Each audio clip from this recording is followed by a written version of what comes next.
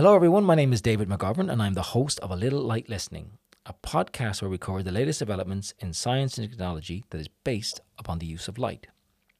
This regular podcast will feature experts from Ireland and around the world, and we will be exploring lots of areas, including how light is used in medicine, space, communication, and right here on Earth for dealing with the effects of climate change. Each week, we'll be reaching out to our community in advance of the podcast to get questions and comments, which we will put to the guests during the show. I work in the Irish Photonic Integration Centre, which is the Science Foundation Ireland Centre for Photonics, where we conduct world-leading research into science and application of light. Our national team of leading researchers work with other national research centres and companies from around the globe, and it is with their help I will bring you some of the latest developments in this exciting area of research. This week, I am joined by Dr. Alfredo Carpenetti. Alfredo is an astrophysicist and science communicator. He works as a journalist for IFL Science, and he runs a podcast called The Astroholic Explains, where he answers questions about the universe. The title of our podcast today is Shining a Light on Space, where we will discuss how light has enabled us to communicate and display images to each other across continents, locate yourself to within a few meters anywhere on Earth, and to look back in time and see images across the depths of space, including black holes, which were imaged for the first time in 2019. So, welcome, Alfredo. How are you getting on? Thank you very much for having me. I'm very well. We are delighted to have you here today, and I've listened to a number of your podcasts and looked at a lot of your articles. So very interesting work that you're doing. So we're delighted to have you on, and we're very lucky that our listeners are going to get to hear your views on space and everything else we get to discuss. So delighted to have you here today. Thank you. So could you give a little bit of background about yourself, and how did you first get interested in science and space and technology? Yes. My background is mostly physics. My first love was astronomy, so I did that as a bachelor. And then moving to London, I thought I would give a go into a little bit wider physics and study theoretical physics. And then I realized that my first love was the right love, and I went back into astrophysics, where I eventually did my PhD and worked on galaxy evolution, in particular how galaxy mergers, the collisions between two galaxies, shape the evolution of a galaxy over cosmic time. And my interests in science come from when I was very little, in quite a roundabout way, because when I was very little, I wanted to be a medical doctor. Okay. Then one of my aunties, probably not realizing that it was not exactly my reading level, she bought me Jurassic Park, the book. I was 7 and I had been reading for 2 years, but she was just like, oh, something that seems sciencey, here you go. And I loved it. Absolutely adored it. So that was the moment that it was dinosaurs for me. And 2 years later, I came to the UK and visited the Natural History Museum here in London. And I just got even more obsessed with the dinosaurs, but also saw a word in the display, because at the time we didn't know how the dinosaurs had died. That I had no knowledge of that word, and my dad and my mom were much help, fortunately, and the word was supernova. Okay. That was one of the ways that they thought that the dinosaurs might have gone extinct, and also all the other species that went extinct with the dinosaurs. And so I went back home and looked it up, and then I asked for an astronomy book to know more, and that's snowballed from being interested a little bit in astronomy at 10 to become a professional astronomer. And while I was doing my PhD, I realized that I adore talking about science. And so my career brought me further away from research than sometimes I fancy, but I get to talk about science every day, all day long, and it is fantastic. Well, that's brilliant. I think that's a great way for people to understand how you can start off with a thing you're really interested in when you're young and actually follow it all the way up through a career. I think it's very lucky that we get to do that. And I think a lot of people in science, I think one of the things you speak to them, that's what they say. They say one of the best things about going to work and being a scientist or a science communicator is that you actually get to do something you really, really like and have always wanted to do.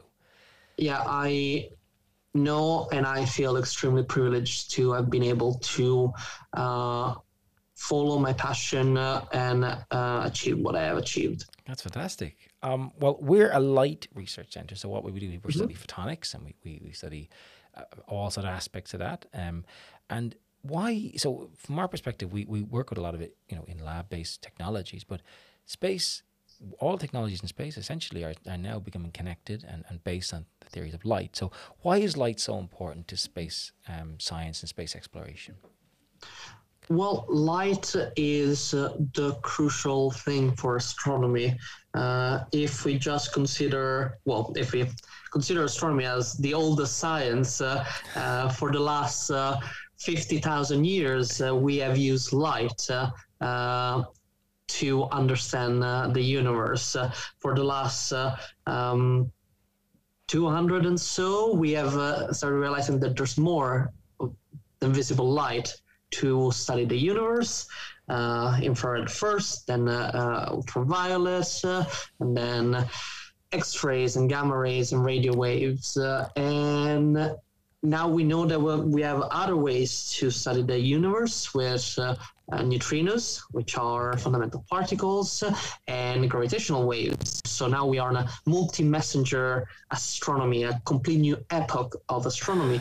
But light is still the crucial bit because that's what we're used to, what we know how to connect.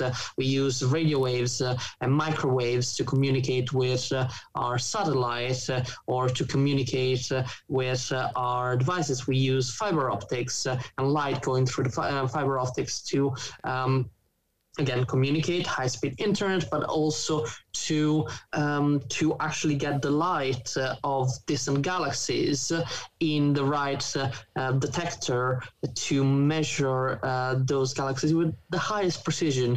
So astronomy is light. For as much as we are pushing beyond, we cannot be completely free of light, and why would we want to? I find it, when you see those images that the image that we see there, but publicly made, of course, the amount of effort that goes into using all the different frequencies of light that are in it, and I know it's important to make it visual, but there's a huge amount of science that goes in even behind those really public-facing images. There's tons of science that goes into understanding how those colors are real, how they travel through space, how they haven't been warped by the lenses or by our own atmosphere. So it's fascinating the amount of work that goes on in behind all of that.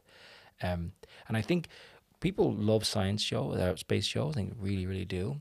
But I think sometimes it's hard to appreciate how much in our daily lives is regulated by light and also just space technology in general, not just things that you might think about like a satellite phone, but there's an awful lot of technologies that are affecting everything we do on Earth. So could you give some examples to the listeners here of things that are based on space technology, that is something that you use in everyday life?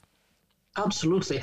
I always remember it's something that has always been discussed in my family on the how much money it costs to send stuff into space, and it is very expensive. But I did always argue, like my late grandpa, that it's money that is spent on Earth. It's not like we're sending suitcases of cash into space, and more our lives depend on satellite communication. From the GPS in your maps, and you might not be using a map every day, but you might be using things that are dependent on maps, from the weather, which is another thing that we'll discuss in just a second, to your social media apps. So GPS technology is absolutely dependent on not just having a lot of satellite in space, but the most advanced physics, because the only way that GPS are that accurate is to use Einstein general relativity. Okay. Otherwise, they would lose fraction of a second, but that would be enough to send you off in the wrong direction, which is not great. Maybe if you're driving the car, you're more you're not gonna like go off a bridge if the if the little machine tells you. But for things like planes and ship at sea, that is fundamental. I mentioned weather. Obviously, weather forecasts have been crucial, and is not just looking at Earth from space, but also is sharing the measurement from both land or sea-based detectors with the people around the world that can interpret those, but also measuring temperature and the humidity from space. We can do amazing things. Obviously, we have communication. It is, after all, satellites are often say that are for the telecommunication. We have television, we have internet, we have everything goes through space. And even if you're like, no, you know what, I do not watch TV, I don't care for the weather because I'm always at home, so I don't even use maps. Maybe use banking, and banking apps require satellite communication to move your money around. So it would be very difficult for you to spend a day not using space. Okay, wow, there you go. I find that the fact that the day-to-day and the location data for planes in particular, it's so amazing that has developed alongside the industry and has become more and more technologically advanced. And I think one of those new technologies coming is the low space orbit satellites for communication. And our understanding from speaking to other guests previously has been that the use of these is going to be very fundamental for people being able to have communication all around the world without the need for maybe fiber optic cables. So how do you see that sort of activity working, the low level satellites, and how that's going to advance communication in countries that are developing, countries in particular maybe don't have the infrastructure in place for the existing internet?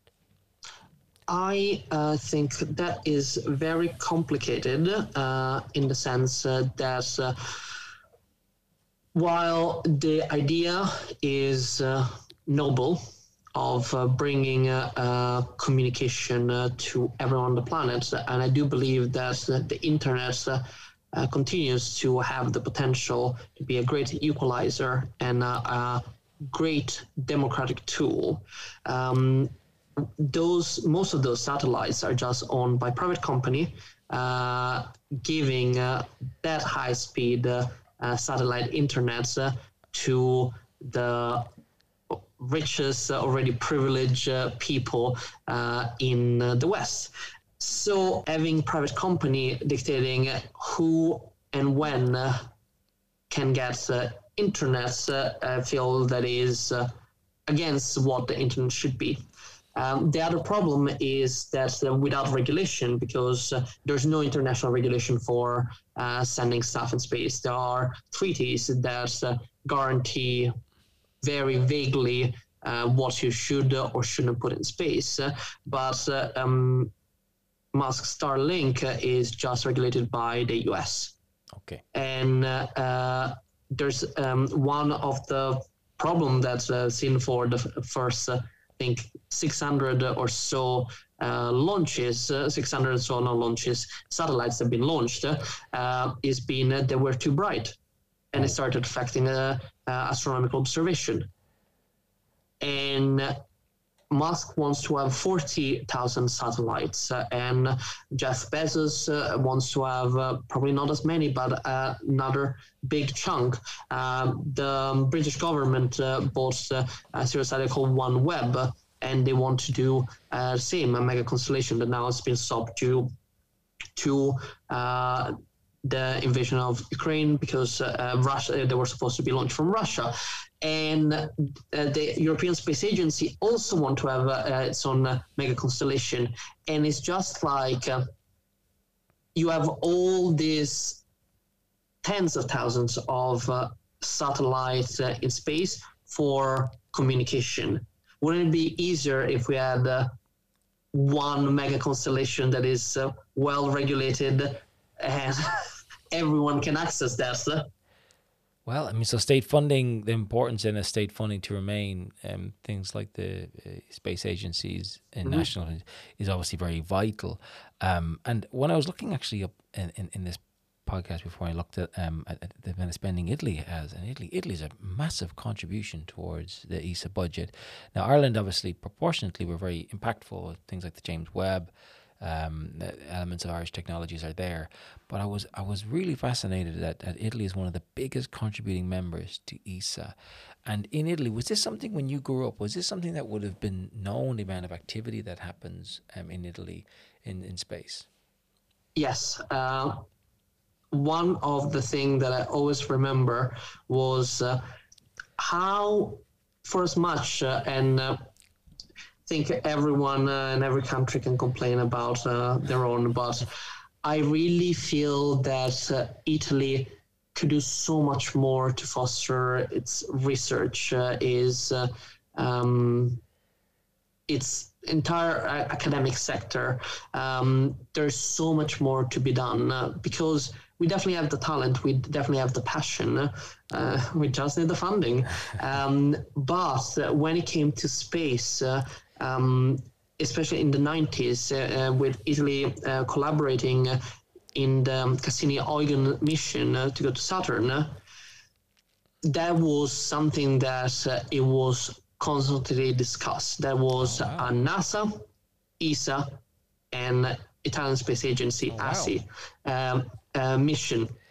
And I remember that one of the things they asked kids was to send their signature to be put on the Huygens lander, which unfortunately didn't land. It sank in one of the methane lake of Titan. Well, it's still there. It's still there. It's still there. It's still conserved in a big lake of hydrocarbons, and there's my signature in there. Oh, and fantastic. Yeah, it was seriously considered back in the 90s. I had to fax my signature. Oh, wow. But there was such a love and such a profound excitement about our role in shaping space. Sorry, and my nephew is 6, and I've been trying to. Is very much into animal and dinosaurs, but I'm trying to push him towards space a little bit. And this month, last month, because it was International Women's Month, they did an entire month about great women in science, specifically space. And obviously they had Samantha Cristoforetti, the Italian astronaut who's going to go back to the ISS soon. And the amount of... and when ESA had the application from astronauts last year, you can see the statistics, just how many people from Italy, including me, applied to be an astronaut. Oh, wow. Okay. Wow. We passed the astronaut. That's fantastic. And it's because we have fostered since the 90s the idea that that is possible. There are other from your countries that are going there, and there is interest. I think, the reason why there is so much funding is because we do realize that this is a place that is worthwhile investing. Isn't that fascinating that it when people put money in, this is where one of the biggest impacts of research funding, or maybe a strategy, the fact that people are still interested in Italy in space travel and in terms of applying to be an astronaut, putting your name on satellites, all because of investment in the national funding, essentially in space, and having a leader like that, astronaut going to space, that inspires people to be interested for years and years and years. So the money you're spending, and we're talking about national funding here, money that's spent on these programs rewards multiple times of what goes in, because it's very difficult to measure that, but it's really, really important. You see, it's very difficult to argue that with politicians because they think until their next election, but talking to people, they see the value because they're looking at the the rest of their life or the next 30 years of their country. And say, I'm sure that probably back in the 90s, people thought, oh, why do we need to spend this money for the Cassini-Huygens mission? And then Cassini was around Saturn for almost 14 years. It gave us the best understanding of the Lord of the Rings in such a detailed way. We understand its ring, its moon. So we think that one of his icy moon, Enceladus, might have, no, we are certain that it has geothermal activity and complex chemistry, so much that it's now a possible place for life outside of Earth to be. And even Titan, where Huygens landed and sunk, it's a world that is the only other place in the solar system that has liquids flowing on its surface, has rain and lakes and seas and rivers.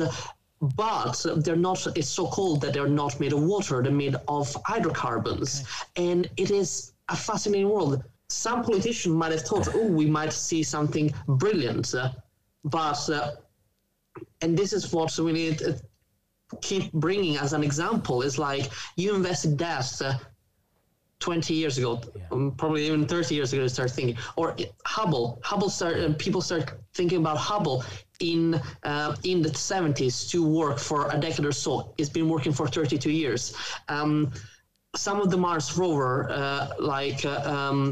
Opportunity and Opportunity, and they worked for years, and they were supposed to work for 90 days. Yeah. This is stuff that you are making an investment. Ingenuity, the little Mars helicopter, was supposed to fly 5 times. It's now it's past its 24th fly. Oh, wow! It's fascinating. It's fascinating that exactly what you're saying. The dividends that are paid out so many years later for something that investing in and can inspire the next generation of scientists, and they can discover things that they never thought they would discover. And that's, I suppose, the whole point of this, the whole point of science, and the whole point of investment. So Hubble now is going to have its successor, the JWST in space, that is going to be better and look further. And yet Hubble just last week has snapped the image of the furthest single star ever seen. 32 years of age. A telescope that we literally has been almost falling apart because it's not been refurbished since 2009. And it's sitting in a rough environment. It continues to deliver incredible science. I remember an American politician that was complaining about scientists studying mosquitoes and worms, and that research then the same year won the Nobel Prize because it's fundamental to a lot of neurodegenerative diseases. And just like there is no avenue of discovery in any aspect of human life, from the science to arts, is ever wasted. And what I find, obviously from my background being in photonics, what I find amazing about Hubble is the fact that this photonics technology has been sitting up there for in a harsh environment, delivering beautiful images and showing the benefits of understanding light and space and understanding optics and how to transmit that data down to Earth. And there's equipment that would be based in maybe lab-based environments that wouldn't survive and that long without maintenance. So I think it's just to show you how much brilliant photonics engineering has gone in there. And actually, you mentioned the James Webb telescope, and that cost tens of billions to make. And it's a really detailed and a strongly photonics-based technology, and it's an Irish company. It's an Irish company that has a spectroscopy application, a part of that, and also some of the footage you've seen from it is amazing. Why is the James Webb telescope? Why is that important in terms of photonics and also just in terms of space exploration? It will revolutionize our understanding of the universe. I think I can say that confidently simply because we have seen what Hubble was able to achieve. And the JWST will look further in more detail and really push the envelope of all the areas that we do not know yet, or we do not know enough yet of the universe. From detailed studies of exoplanets to looking at our own background and studying the gas giants, Jupiter, Saturn, Uranus, Neptune in infrared light, looking at the first galaxies in the universe, looking at the first stars. And it is a marvel of engineering. As you mentioned, the photonics are so important. And yes, it costs a lot. But it's not money, as I said, that we put on a suitcase and throw into the depth of space. Is money that serve to test the finest instrument that humanity has ever put in space. Instrument that is over 1 million kilometers away from Earth, so we cannot go and fix.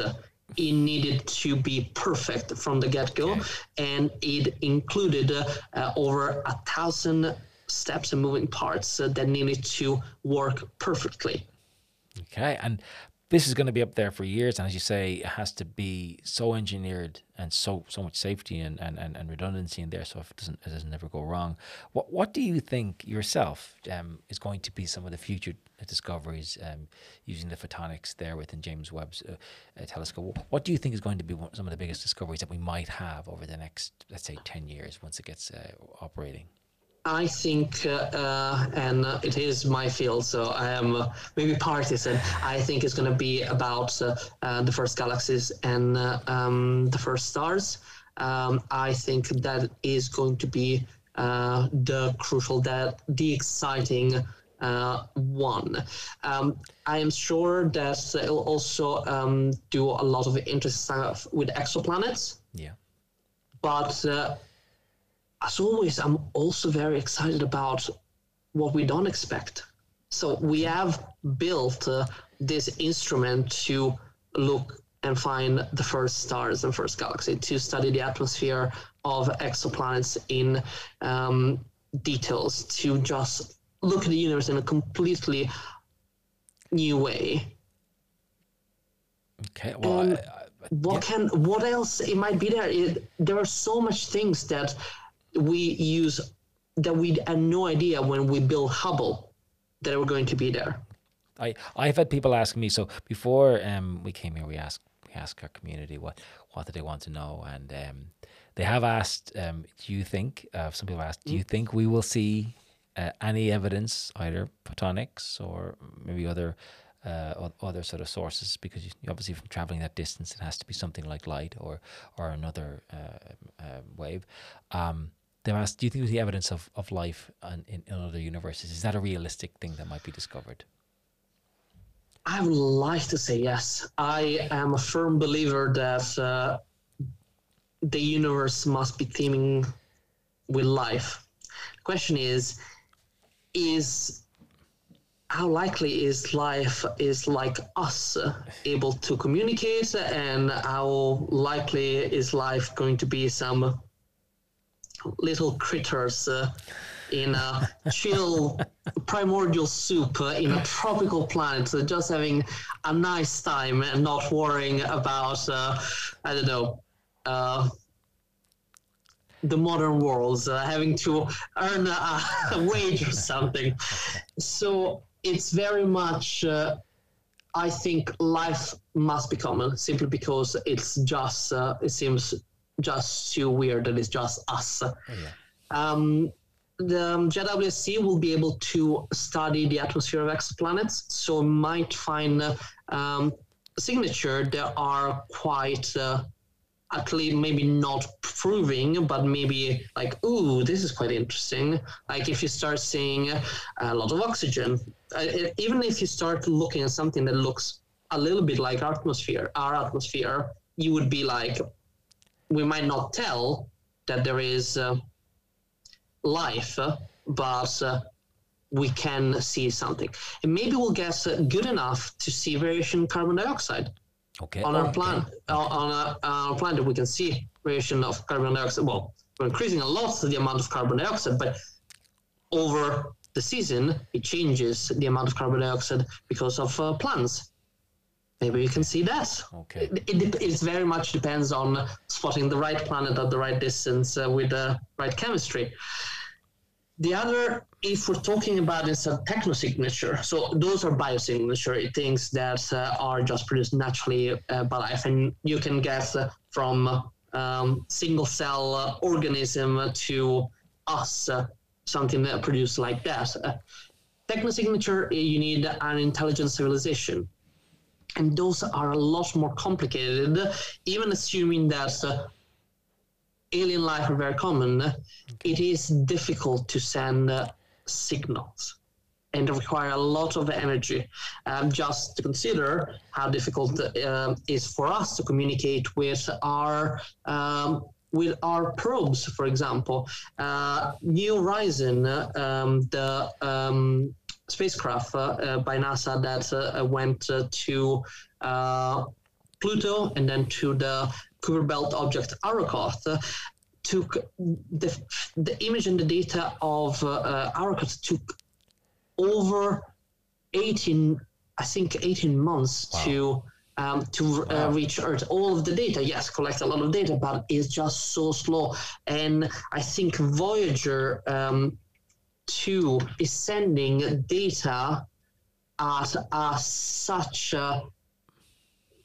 something like 0.0 bits per second. Wow. Okay. And yes, it's not sending a lot of data because anyway, there are spacecraft that were designed in the 70s, sent in the late 70s and 80s, and they're in the midst of deep space.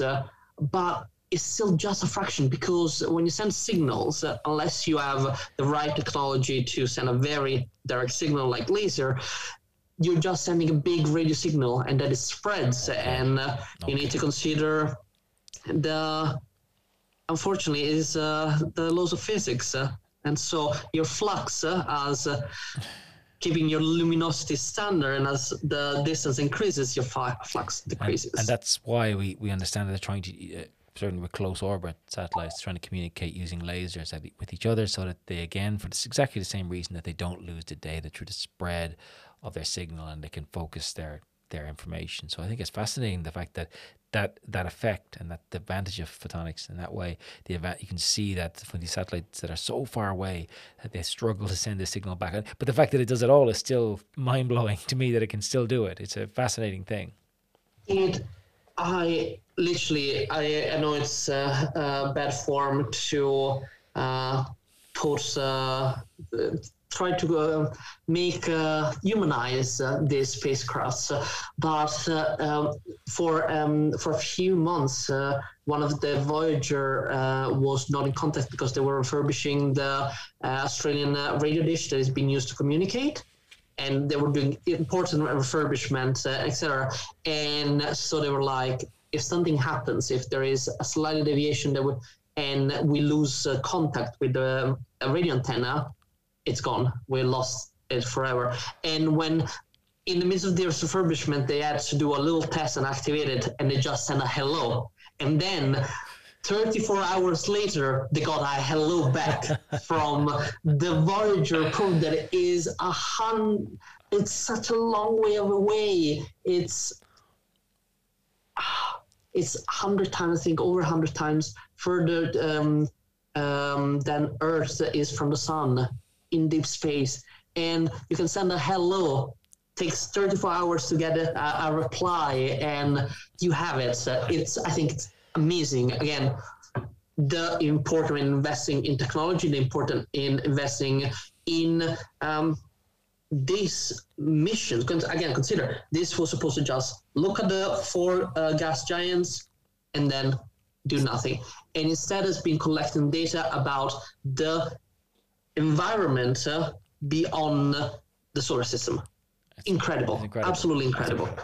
I I find that, I mean, the fact that technology is so old, because obviously it's old anyway, physically old, but it was reliable technology that goes into a lot of these devices, so it can't be totally cutting edge. So it's been going for decades, and without any, again, no one's going out there to maintain it that far out. I had another question from somebody. You've kind of answered it already, actually, but someone asked, do you ever plan or would like to be an astronaut? And so they asked that, and you've already said you've applied, but the other question they asked, and after that, is if you're not going to be an astronaut, if it becomes normalized or cost effective to go up in those space tourism, will you be doing it in your lifetime? Oh, absolutely.